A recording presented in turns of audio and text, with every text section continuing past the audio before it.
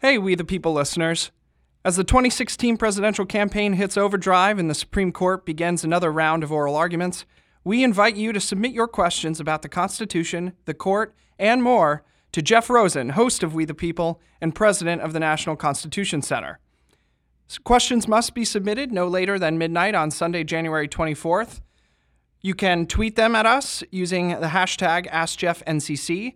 You can also send us a message on Facebook or go to Constitution Daily, our blog, and submit your question anonymously. We look forward to hearing from you. I'm Jeffrey Rosen, President and CEO of the National Constitution Center, and welcome to We the People, a weekly show of constitutional debate. The National Constitution Center is the only institution in America chartered by Congress to disseminate information about the U.S. Constitution on a nonpartisan basis.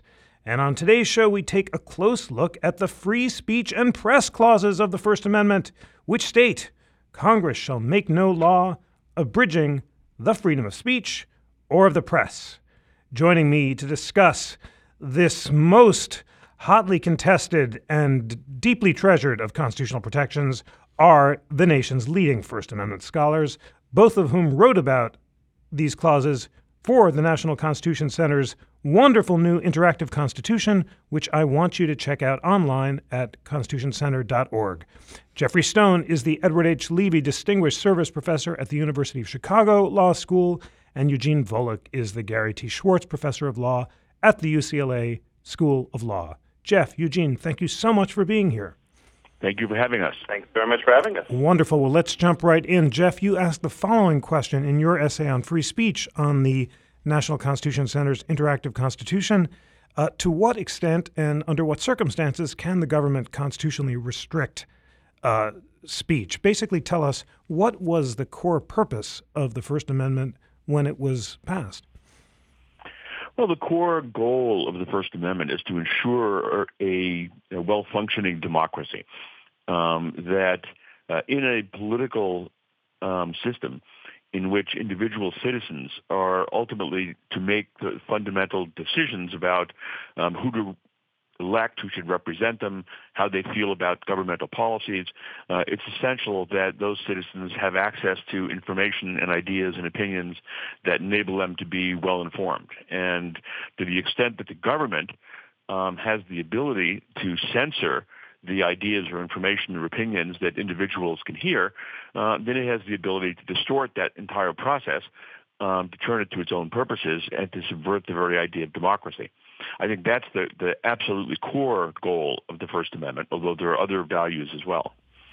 Thanks so much for that concise statement. Eugene, do you have anything to add or disagree with in Jeff's characterization? So I think that Jeff is quite right.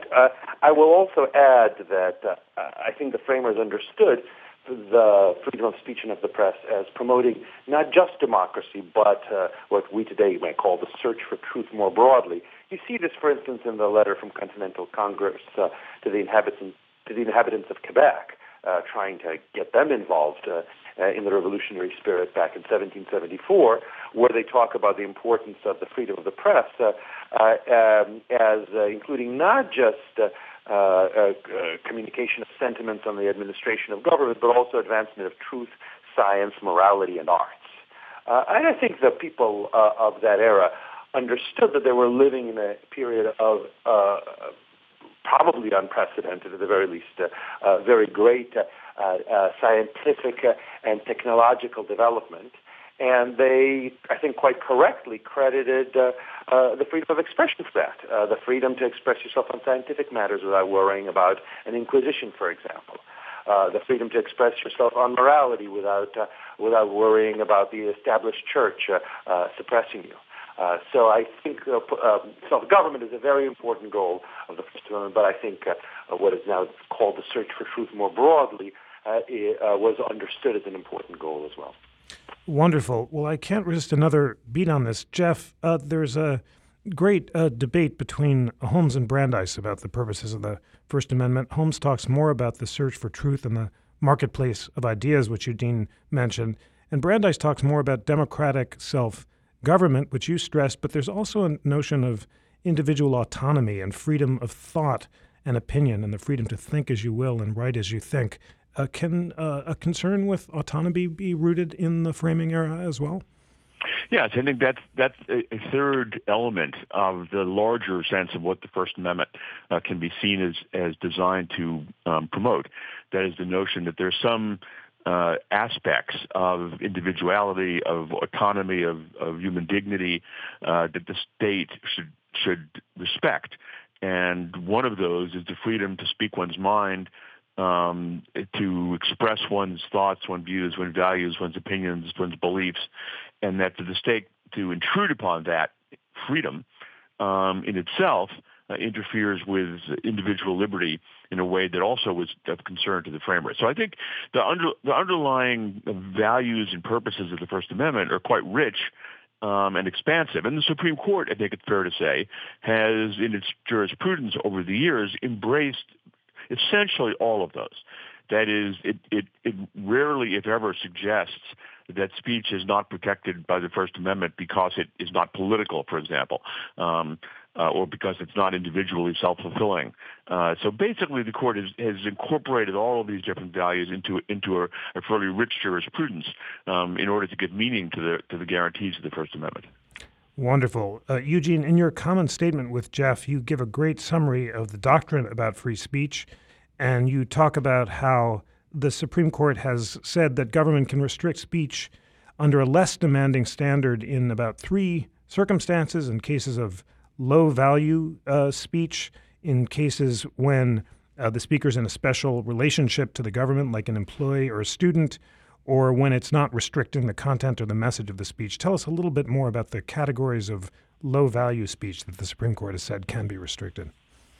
Sure. So the Supreme Court has, has stated that there's certain kinds of speech, generally speaking, ones that have been traditionally understood as unprotected, that are not protected or not fully protected by the First Amendment. The tradition part is pretty important here. Somebody once said law is the only the only discipline in which the phrase, "now that's an original idea," is a pejorative. Judges care a lot about tradition, some more so than others, but all of them care about it to a considerable extent. So, for example, when it comes to obscenity, hardcore pornography, it was Justice Brennan back in the late 1950s who wrote that there's an exception to the First Amendment for obscenity, in part because of this longstanding tradition of treating such speech as different. Likewise, there's a longstanding tradition of treating defamation as constitutionally unprotected. And the same goes for some other categories, such as face-to-face insults likely to start a fight, so-called fighting words.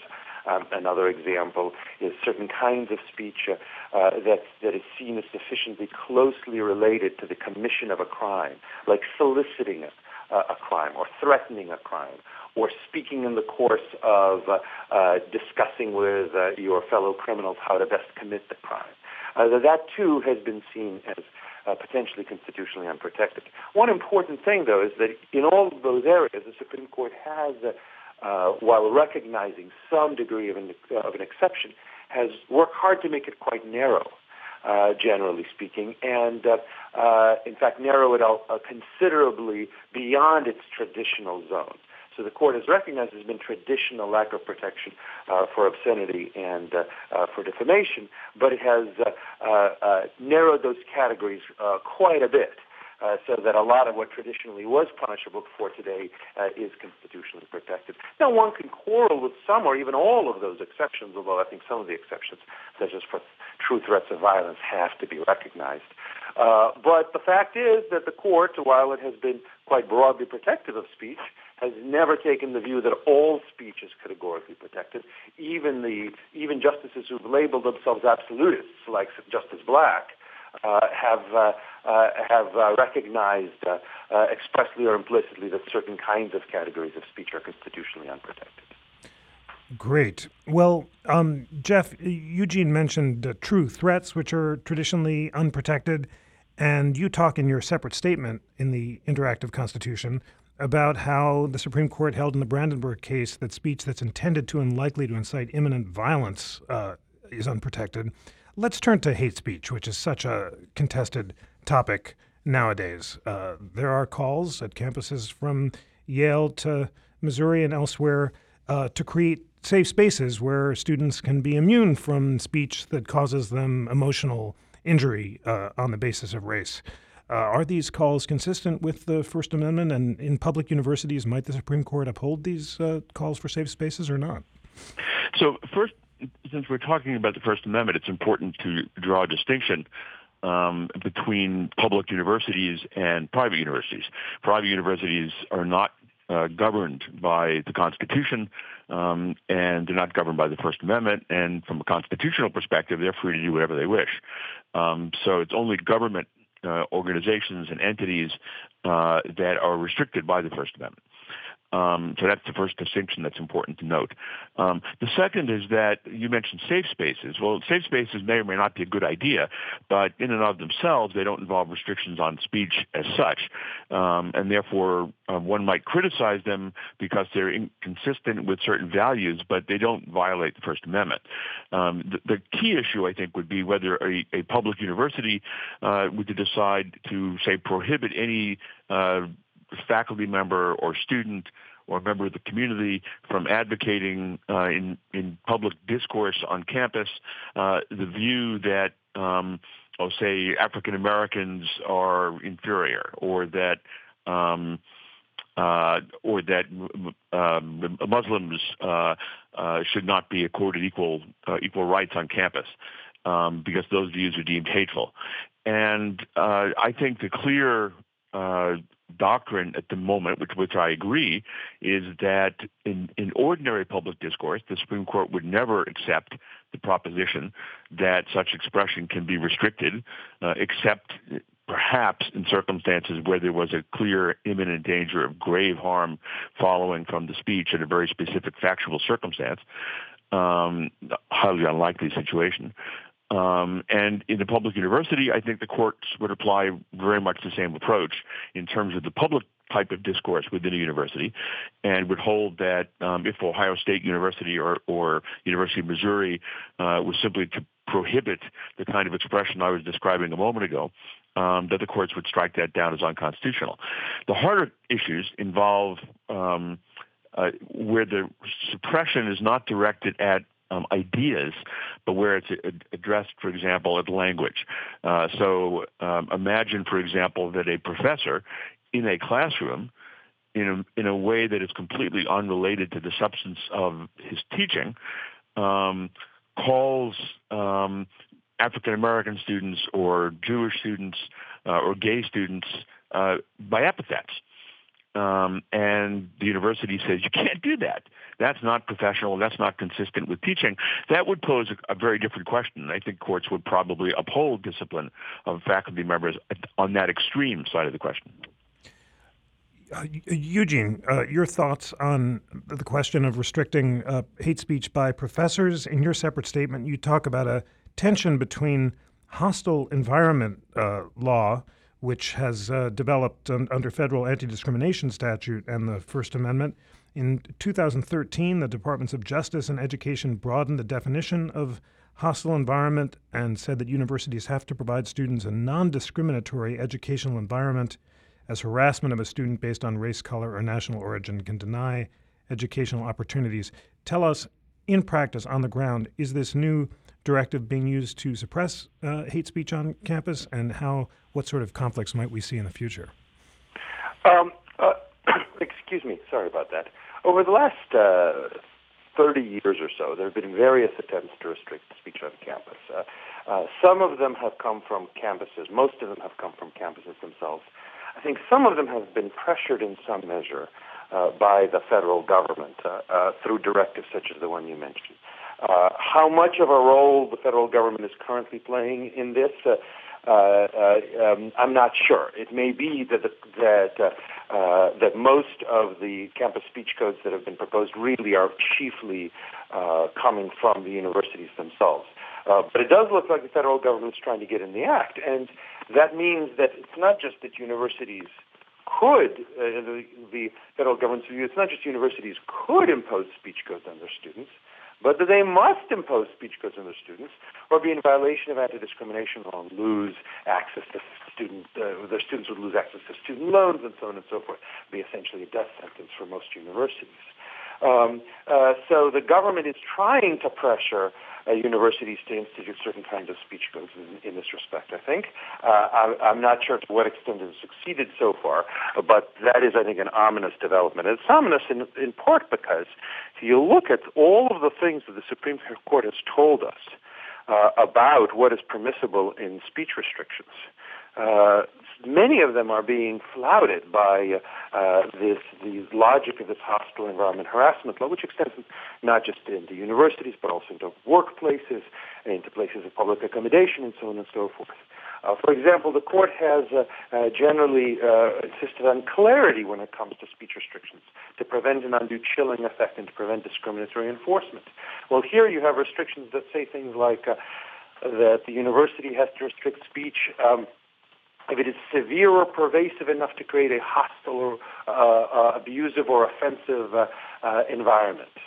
What kind of speech qualifies? What kind of political advocacy qualifies? Who knows? The Supreme Court has also said that you can't impose viewpoint-based restrictions, especially on advocacy in political, religious, social, and other issues. And yet these kinds of campus speech codes, as well as similar analogs with workplace harassment law imposed by the government, have routinely been used as justifications for restricting speech because its ideological content, because its political message is perceived as offensive. So I think that hostile environment harassment law is a serious threat to free speech, and it's one that some courts have been allowing to go forward. But other courts, I think, have correctly recognized that it needs to be reined in order to avoid a First Amendment violation. Now, when it comes to the particular kinds of speech codes, I think that Jeff and I agree on almost everything. I would take a slightly different focus, though, as to a few things. First, I think that student speech outside of the classroom, in newspapers, in demonstrations, in tweets, and so on and so forth, I think is fully protected by the First Amendment, and the government can't expel students for that, even if it involves epithets or whatever else. Likewise, I think that that university professor speech outside the classroom is constitutionally protected if the professor writes op-eds and so on and so forth. And now that's a little bit more complicated because the government acting as employer tends to have broader power over the speech of its employees. But I do think, and there's some good case law on this from lower courts, I do think that when it comes to professors whose job it is to say often controversial things, I think that their speech outside campus should be protected. Outside the classroom should be protected. Now, what complicates matters is what happens inside the classroom. From the perspective of student speech, for example, if a student says something that is insulting to another student, whether it has to do with race or religion or anything else, I'm going to call them out on it, and if the student keeps doing it, I'm just not going to call on the student. When it comes to the classroom itself, that is a place where the professor orchestrates a discussion. And what is excluded from the discussion is as important as what is included, just as a newspaper editor's decisions to exclude or include material in a newspaper are important aspects of the speech that the newspaper is trying to generate. So I do think that inside the classroom, the rules have to be different, and again, not just having to do with so-called hate speech, whatever that might mean. Likewise, when the professor is speaking, when I speak in the classroom, I'm speaking to kind of a captive audience in some respect, especially for a required class, of students that are supplied to me. I'm taking advantage of this captive audience. What's more, I'm being paid precisely to speak.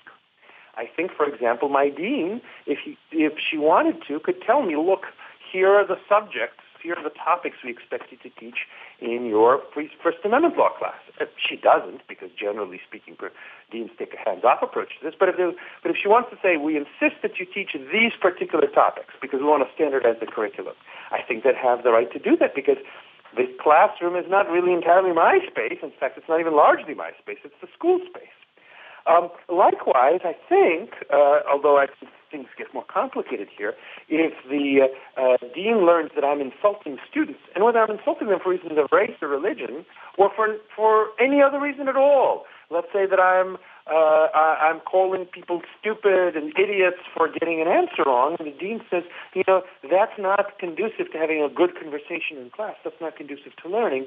I do think that that the university would have some greater power to restrict what I say, again, in the classroom where I'm doing what I'm paid to do to students who are assembled by the university for me to teach.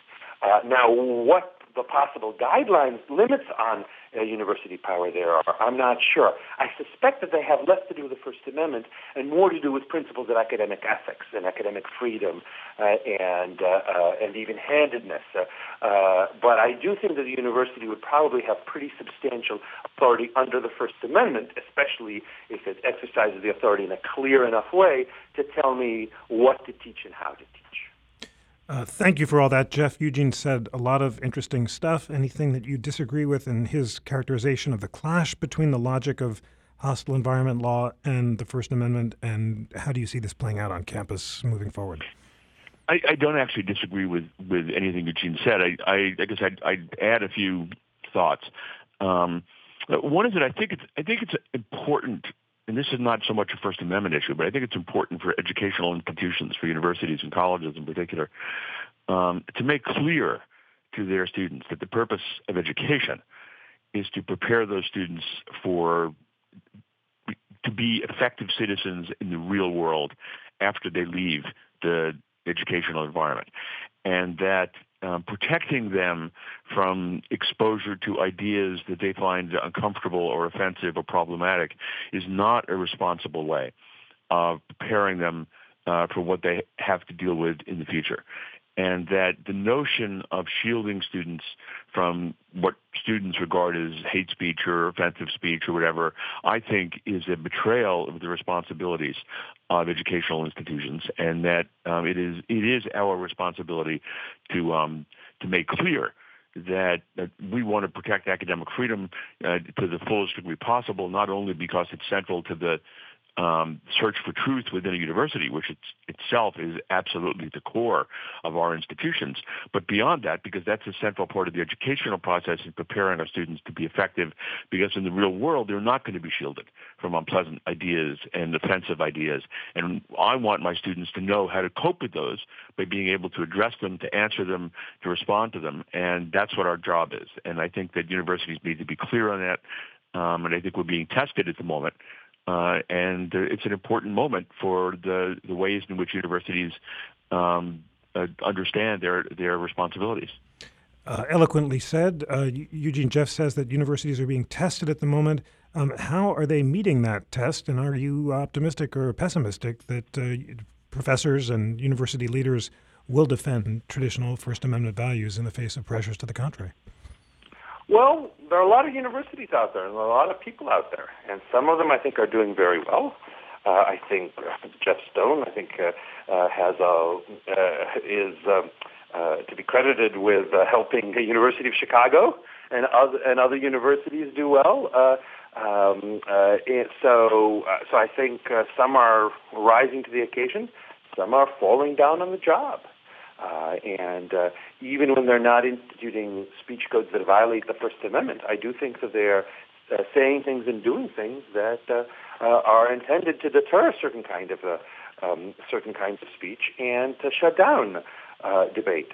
Part of the thing that most bothers me, in fact, actually, is some of the logic of the argument, some of the language of the argument that I do think is a very bad omen for the future. One of this is the term safe spaces.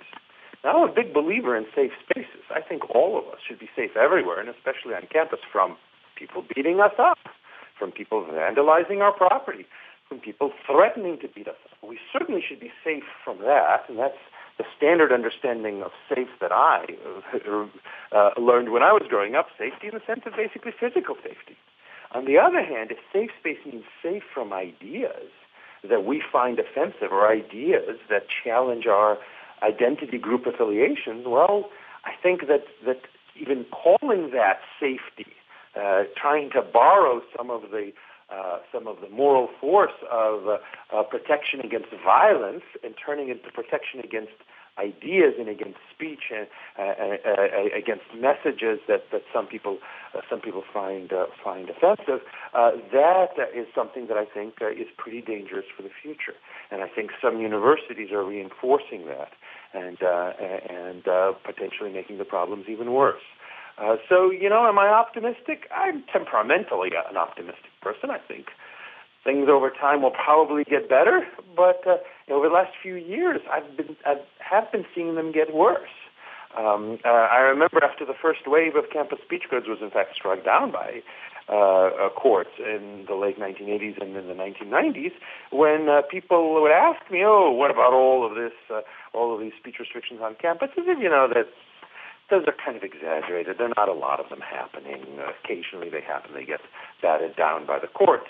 Now, I don't think I can say that. Over the last 3-4 years, I've been seeing a lot more attempts to suppress, either through formal coercion or through other means, to suppress speech at universities that really needs to be there. Jeff, can I add that? Please do add. But I also want to ask you, because you're really one of the most eloquent defenders of free speech on campus, along with Eugene. Perhaps you can tell us why these calls for safe spaces are arising now. You're a great historian of the First Amendment and have written about previous eras of calls to suppress free speech. Why now? That's exactly what I was going to say. That's great. And so I think what's changed is two things. First, what's changed is the students themselves are now demanding the right to be free from an environment in which they feel unvalued, uncomfortable, and unwanted.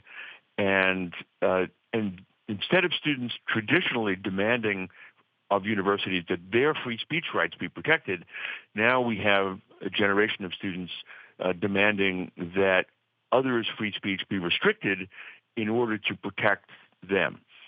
And related to that is the argument for prohibiting hate speech in the past tended to focus on the notion that hate speech conveys a bad idea and that we should not allow people to advance bad and hateful ideas. And now the argument is slightly different and in some ways more sympathetic. It's not so much that these are bad ideas that will persuade other people to be racist or sexist or homophobic. It's rather that we've become more sensitive to the reality that there are students at our universities who are being put at a significant disadvantage relative to their peers because of the existence of this speech, which targets those subgroups in ways that make it much more difficult, arguably, for them to succeed and to perform in this environment. And that there's a kind of inequality, unfairness to allowing the speech that is part of the justification now for wanting to restrict it. And I think that it's the combination of those two changes that has led to the shift we're seeing in universities. One of them is the students themselves demanding this, and the second is a sense on the part of university administrators that there's a better reason to take this seriously than there used to be. That if the argument is ban this speech because it's a bad idea, it's pretty easy for universities to say, no, we don't do that. But when the argument is that ban this speech because it is hurtful to our own students and making it more difficult for them to succeed in the academic environment, academic administrators are more inclined to take that seriously. And again, I think the answer is still not to yield to it, but I think that explains why it's a much more difficult argument at the moment than it was 5-10 years ago. Interesting. Eugene, to what degree has the rise of social media contributed to the new polarized debate? There have been plenty of studies about the way that social media leads people to take more extreme positions than they had been inclined to and suppresses minority views. In your experience and as a scholar, is that contributing to this current free speech debate on campus? I don't think so. I don't think social media tends to unbalance suppress minority views. In fact, if anything, social media makes it more possible for minority views to be expressed. Because it used to be, if you wanted to promote your view to people outside of earshot, you'd have to get some newspaper to run it or some television station to broadcast it, and those were understandably biased towards the center because that's where their audience was, that's where their market was. Now you can actually speak out on your own, and that primarily promotes minority views. I mean, some of them may be extremist minority views that we don't like, but some of them all of them are, many of them are views that were historically held by a minority of the population and that now for the first time are easily being broadcast. I think that the problem is actually somewhat different, and it's related to what Jeff is saying, but I think it's partly a matter of the universities and certain movements' own creation. And one way of thinking about it is to think about the experience of devoutly religious students at universities. Now, in some universities, they may be the majority, including in some public universities. But in many, they've long been a small minority, and, a minority that probably recognizes that many of the students around them don't have any real respect for devout religion, especially devout, say, evangelical Christianity. So my sense is that those students have gone to universities that had to be around people who both mock religion, say things that are blasphemous, and sometimes say things that are derogatory towards not just the religion, but members of the religion. Like, evangelical Christians, they're the ones who are ruining the country, trying to force their ideas on people, trying to suppress women's right to choose, and so on and so forth. If you are somebody who belongs to that movement and hears yourself not just even substantively criticized, but talked about in a derogatory way, understandably, you can be kind of upset about this. But I think the reaction that we generally had was, well, if you don't like it, argue against it, explain why your views are right. And if you don't want to do that, at least just sort of take it in stride. Understand that you're going to have criticism of your views and even of your identity. You're going to hear it, but much of success in life is learning what to ignore. But let's say we told these students, you have a right to have a space safe from criticism of evangelical Christianity. And when people are criticizing this religion, when they're saying things that are blasphemous or saying things that are offensive to the religion or trying to incite hostility to the religion or saying things that suggest that people who adhere to this religion are morally flawed or foolish or whatever else, they're violating your civil rights. You have a right to be free from this kind of speech. My sense is what would happen is that those students would actually become more offended because rather than just something like, this person is saying these things that I think are wrong and foolish, but, it sounds like he's a fool, I'm just going to ignore him. Instead of that, they're feeling this person is violating my rights. And if you ignore someone violating your rights, what kind of patsy are you? What kind of weakling are you for not asserting your rights and demanding that this person stop and demanding that this person be suppressed? So my sense is that the more we say that certain kinds of speech, in addition to being offensive, is actually a violation of your right to a safe space, a violation of your right to be free from a hostile environment based on religion and other factors. The more we say that, the more offensive that speech will be, and the more calls there will be to suppress the speech, because people who before found a way of tolerating it, and in fact grew as human beings from tolerating it, became more effective arguers from knowing that they have to argue against it rather than suppressing it. Instead, they're beginning to demand more and more speech restrictions. That's, I think, what would happen if this was our reaction to speech that is hostile to, as I said, say, traditionalist Christianity or evangelical Christianity or Catholicism or other religious groups. And I think that if people suggested speech codes to suppress this kind of speech, I think the reaction would be this is a bad idea, and it actually potentially would lead the students from those religious groups to be more offended rather than less. Well, I think that's exactly what we've been seeing, although not with regard to speech critical of evangelical Christianity, but to speech hostile to Islam, speech hostile based on sexual orientation, based on race, and so on and so forth. That by telling people you have a right to be free from this kind of speech. That actually makes the speech more offensive. It makes people more distracted by it. It makes it harder for them to operate around it, precisely because we are saying, oh, this speech is a violation of your rights. And if instead we returned, I think, to the model that was prevalent, I think, in the free speech movement, about speech more generally, but also in the 70s and 80s, which is, look, there are lots of speech that you're going to see at the university. Some of it you'll find offensive. Some of it you'll find offensive because you're an evangelical Christian or a Muslim or a Jew or black or gay or white or whatever else. Then I think the result would actually be people being less offended and people finding it easier to deal with things because they'll understand that this is just, they're expected to be able to deal with this kind of speech, and they will rise to that expectation. Great. Thanks for all that. Well, Jeff, let's turn from hate speech on campus to radical speech online. Recently, several scholars, including Cass Sunstein and Eric Posner, have called for limitations on the scope of the First Amendment in light of the dangers posed to the U.S. by online radicalization messages directed at Americans. You have opposed these calls to narrow the scope of the Fourth Amendment in the Huffington Post. Tell us, what kind of speech are scholars like Sunstein and Posner calling to be restricted, and why do you think that's a bad thing?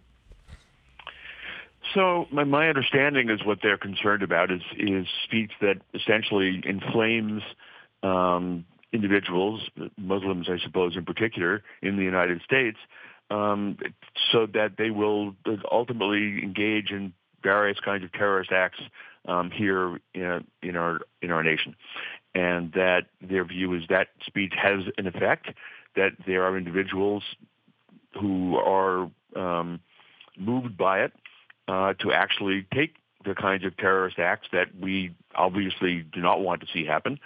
And their view is speech that has the purpose and effect of doing that should be prohibited. And my view of that is this is an old issue. It's a familiar one. We have wrestled for many decades over the question of when speech can be permissibly restricted because it has the effect of inducing others to engage in illegal conduct. The Supreme Court initially took the view that speech that has a bad tendency can be punished. That is, if speech has the potential to lead other people to engage in socially undesirable or illegal conduct, then the speech itself can be restricted. It quickly became apparent that standard basically had a devastating effect on free speech because much speech that is provocative or controversial, and that especially speech that criticizes the government, can be said to lead people to violate the laws that that the speaker is criticizing. And therefore that would justify the government in suppressing all sorts of speech that particularly people in the government don't like. And over time, that led the court to move in the direction suggested by Justice Oliver Wendell Holmes and then by Louis Brandeis, and eventually unequivocally endorsed by the court in 1969 in the Brandenburg versus Ohio case, saying that before speech that advocates unlawful conduct can be punished, the government has to show that it is likely to create imminent and serious harm, and that the mere fact that the speech has the potential, the capacity to produce that harm is not sufficient justification to restrict the speech. In my view, that's the right test. It's been universally acknowledged in the Supreme Court as the right test. I understand the emotions that lead people to say, well, now we have this problem of terrorism and we should go back and change the rules and rethink them. In my view, that's just making the same mistake we made during World War I when we first used the bad tendency test, during the communist era, McCarthy era, when we used similar approaches to punish people who were basically condemning the government. And this is the same kind of short-term panic that leads to disastrous decisions about free speech.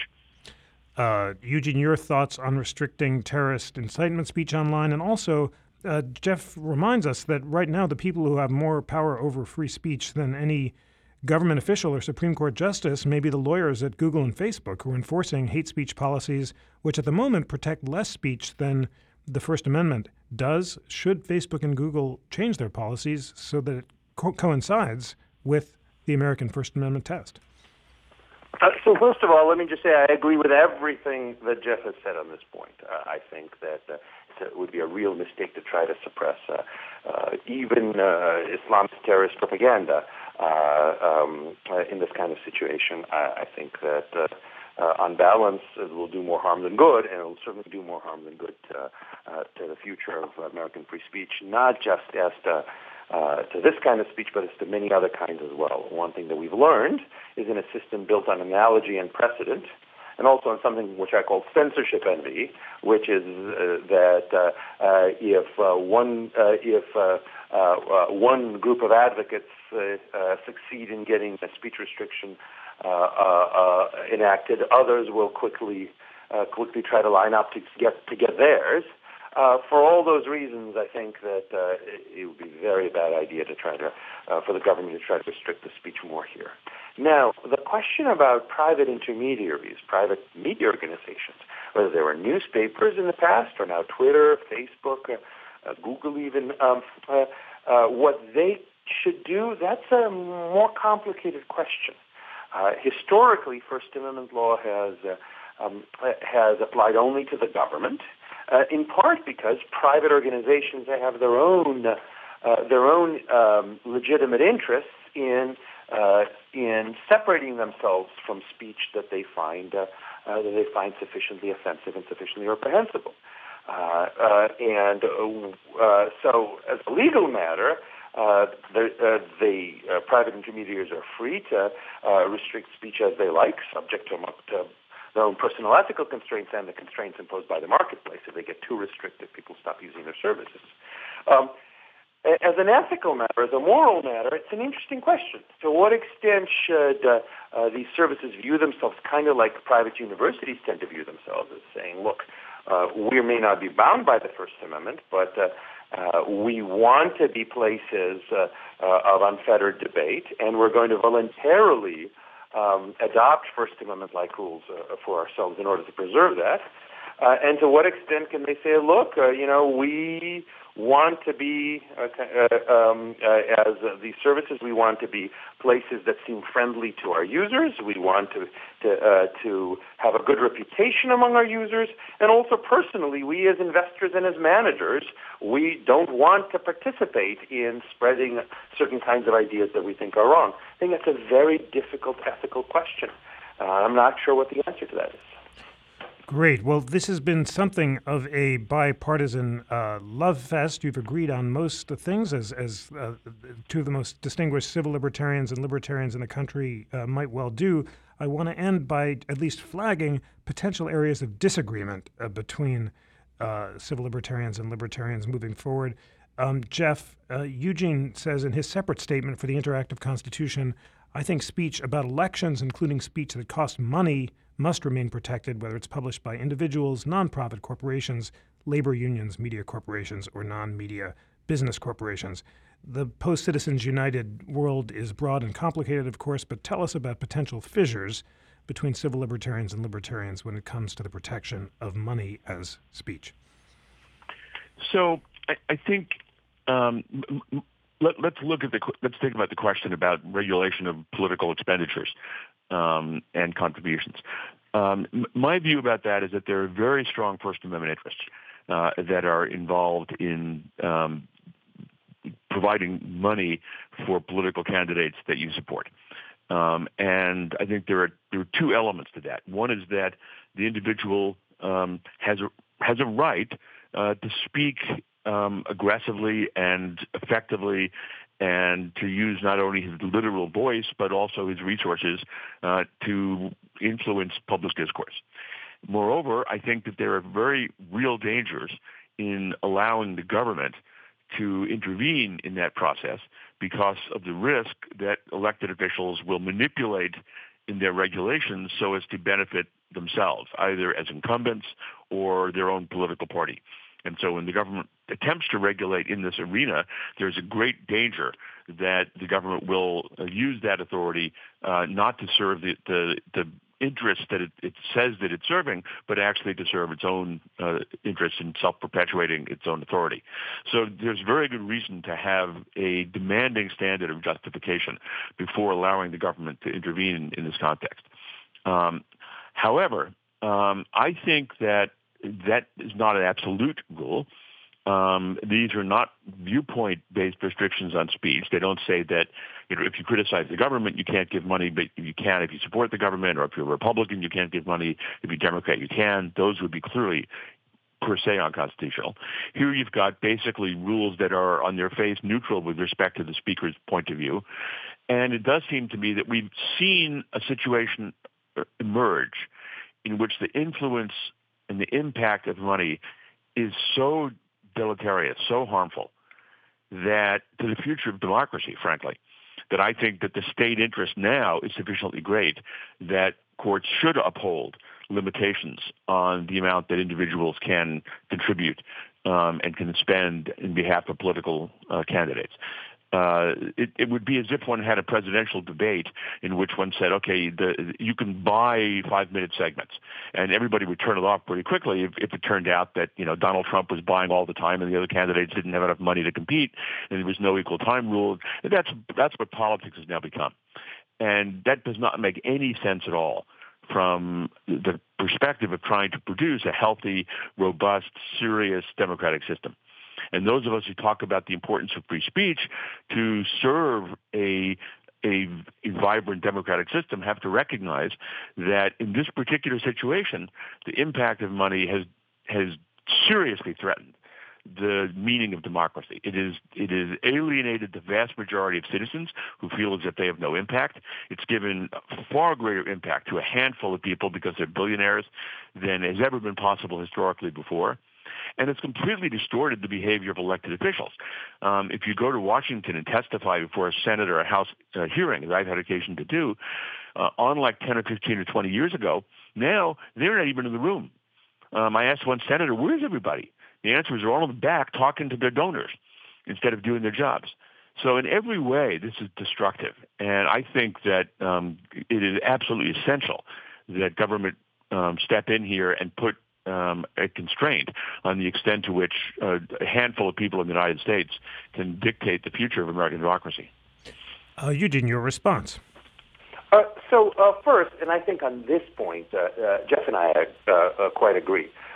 First, some people frame this as a question of, is money speech? Or they say money is not speech. But that's not the right issue here. Let's say the government were to say, we think it's just not right that people are spending money on abortions, or spending so much money on hiring lawyers, or spending money on educating their kids. So we're just going to say you can't spend any money on abortion. At most, you can spend $20 on abortion. At most, you can spend $1,000 to send your kid to a private school. At most, you can spend $10,000 on a lawyer, all for the sake of equality, let's say, or for other noble goals. I don't think we'd say, well, sure, that's okay. Money's not an abortion. Money's not an education. Money's not a lawyer. I think we'd recognize that limiting the ability to spend money in order to exercise a constitutional right is, generally speaking, a limit on that constitutional right. So that's why I think Jeff and I would agree that the court has been right to say that these kinds of restrictions are presumptively unconstitutional. It's just that Jeff thinks that this restriction can be rebutted, and this presumption can be rebutted because of supposedly the great harm that this is doing to American democracy. A second point I think is worth keeping in mind is one of the things for which people have always spent money on is newspapers. And newspapers have always been, in fact, in the past much more so than today, very disproportional voices of the rich who own the newspapers in public debate. So let's say somebody in 1950, let's say, again, back when newspapers really were king, said, well, this isn't fair. It isn't fair that a newspaper editor would have special access to politicians. A politician would return the newspaper editor's calls and wouldn't return others, or maybe not even editor, but publisher, the owner of the newspaper. As I'm sure that the politicians were very interested in what the local newspaper was saying because they wanted to get good coverage from the newspaper. So as a result, we're going to say that the newspaper cannot spend more than $1,000 covering a candidate. That if you spend more than $1,000 in newsprint costs, in salaries and such, which would add up very, very quickly, then in that case, there's a cap, and you can't do that anymore. If you spend more, it's a crime. Because we believe in equality, we don't think it's fair that the newspaper publisher has this extra power. I think we'd say, well, that's unconstitutional. That's a violation of the freedom of the press. And the freedom of the press necessarily involves the spending of money to make your press operate. Well, all that the Supreme Court's independent expenditure decisions have done is they have said that just as newspapers are entitled to express themselves, so other entities, both nonprofits and for-profit corporations and just rich individuals and unions, they're entitled to express themselves too. That they can, even if they don't own a newspaper, they can rent space in a newspaper. That's really all an ad in a newspaper is you're being the newspaper publisher for that one page. They may not own a television station, but they buy space in the television station. I have yet to see an explanation of why it is that newspapers should have these special rights that other speakers don't. Now, some people say the Free Press Clause protects the press. Well, I've looked into this, and for basically since the time of the framing, the freedom of the press was understood as the freedom of all to use the press, the printing press, and by extension, mass communication technology, and not the freedom of one special industry or one special occupation. And if I'm right on that, and I think on this particular narrow point, Jeff, and I would agree, then I don't see why it is that newspapers should have special rights to speak out about campaigns, and not just newspapers, but magazines as well, and other organizations that are obviously and confessedly partisan on such matters, and while other speakers are legally barred from doing that. So that's my view of the matter. And I should also say, if you look at this particular election cycle, Jeb Bush, who, as I understand it, is the best funded of the Republican candidates, is basically, in practice, nowhere to be seen in the polls. Donald Trump is a very rich man, but he spent very little money on this. In fact, what he has done is he's invested the name recognition he's gotten from media appearances. Again, it's that fame and access to the media that gives you more coverage, and he's turned it into coverage by the media, even though most of the media is unsympathetic to him. So I agree with Jeff that there is a cost to this, that there are dangers to this, that there are problems caused by there being so much money in politics, and I just don't think that those problems can justify restricting people from spending their own resources to express their views, just as I don't think the threat of terrorism is sufficient to justify restricting people from expressing their extremist views. Obviously, I don't view that there's a moral equivalence between the two, but I do think there should be a constitutional equivalence. Well, thanks so much for that. Obviously, a large subject for a future debate, but we are out of time, so it is time for closing arguments in this wonderful conversation. Jeff, in just a few sentences, why is the First Amendment principle you've described, that speech can only be banned if it's intended to and likely to cause imminent violence, important, and why should Americans care about it? Well, it's important, I think, for the reasons we began with, which is that a well-functioning democracy requires the ability of individuals to hear ideas and arguments that inform them in a way that enables them to vote in an intelligent and thoughtful manner. And that for the government to intervene in that process is to invite distortion and corruption and manipulation that is directly incompatible with a well-functioning democracy. And beyond that, there are other arguments that we identified about the importance of free speech beyond the political and the importance of free speech to the individual's own sense of autonomy and dignity. But fundamentally, if we had a society, in my view, in which the government could pick and choose which ideas individuals were allowed to say and which ones they were not allowed to say, most of us would not want to live here very long. Beautiful. Eugene, why is the First Amendment important, and why should Americans care about it? I really can't add anything to what Jeff said. I think he put it very, very well. Unsurprising from someone who's been one of the leading both scholars of free speech and advocates for broad free speech in the country for a good deal longer than I've been working. So I'm going to join my learned colleague in this, in his opinions. Thank you for exercising your right to remain silent and for a really energetic and to associate, a right to associate. Even better. There's lots of the First Amendment that can cover this.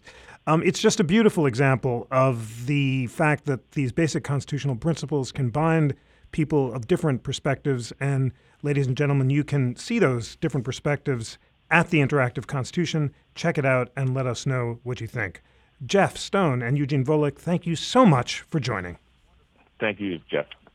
Thanks very much for organizing it.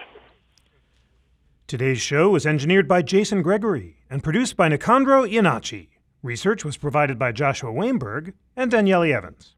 Get the latest constitutional news and continue today's conversation on our Facebook page, facebook.com/ConstitutionCTR, and on our Twitter feed @ConstitutionCTR. I want to know what you think of the podcast. Email me at jrosen@constitutioncenter.org. Please subscribe to We the People on iTunes. Just search for us in the iTunes store. While you're there, leave us a review. It helps other people discover what we do. Please also subscribe to Live at America's Town Hall, featuring conversations and debates presented here at the Center, across from Independence Hall in beautiful Philadelphia. We the People is a member of Slate's Panoply Network. Check out all of our sibling podcasts at itunes.com/panoply. And finally, my friends, despite our inspiring congressional charter, the National Constitution Center is a private nonprofit. We receive little government support, and we rely on the generosity of people around the country like you who are inspired by our nonpartisan mission of constitutional education and debate. Please consider becoming a member to support our work, including this podcast. Visit constitutioncenter.org to learn more. On behalf of the National Constitution Center, I'm Jeffrey Rosen.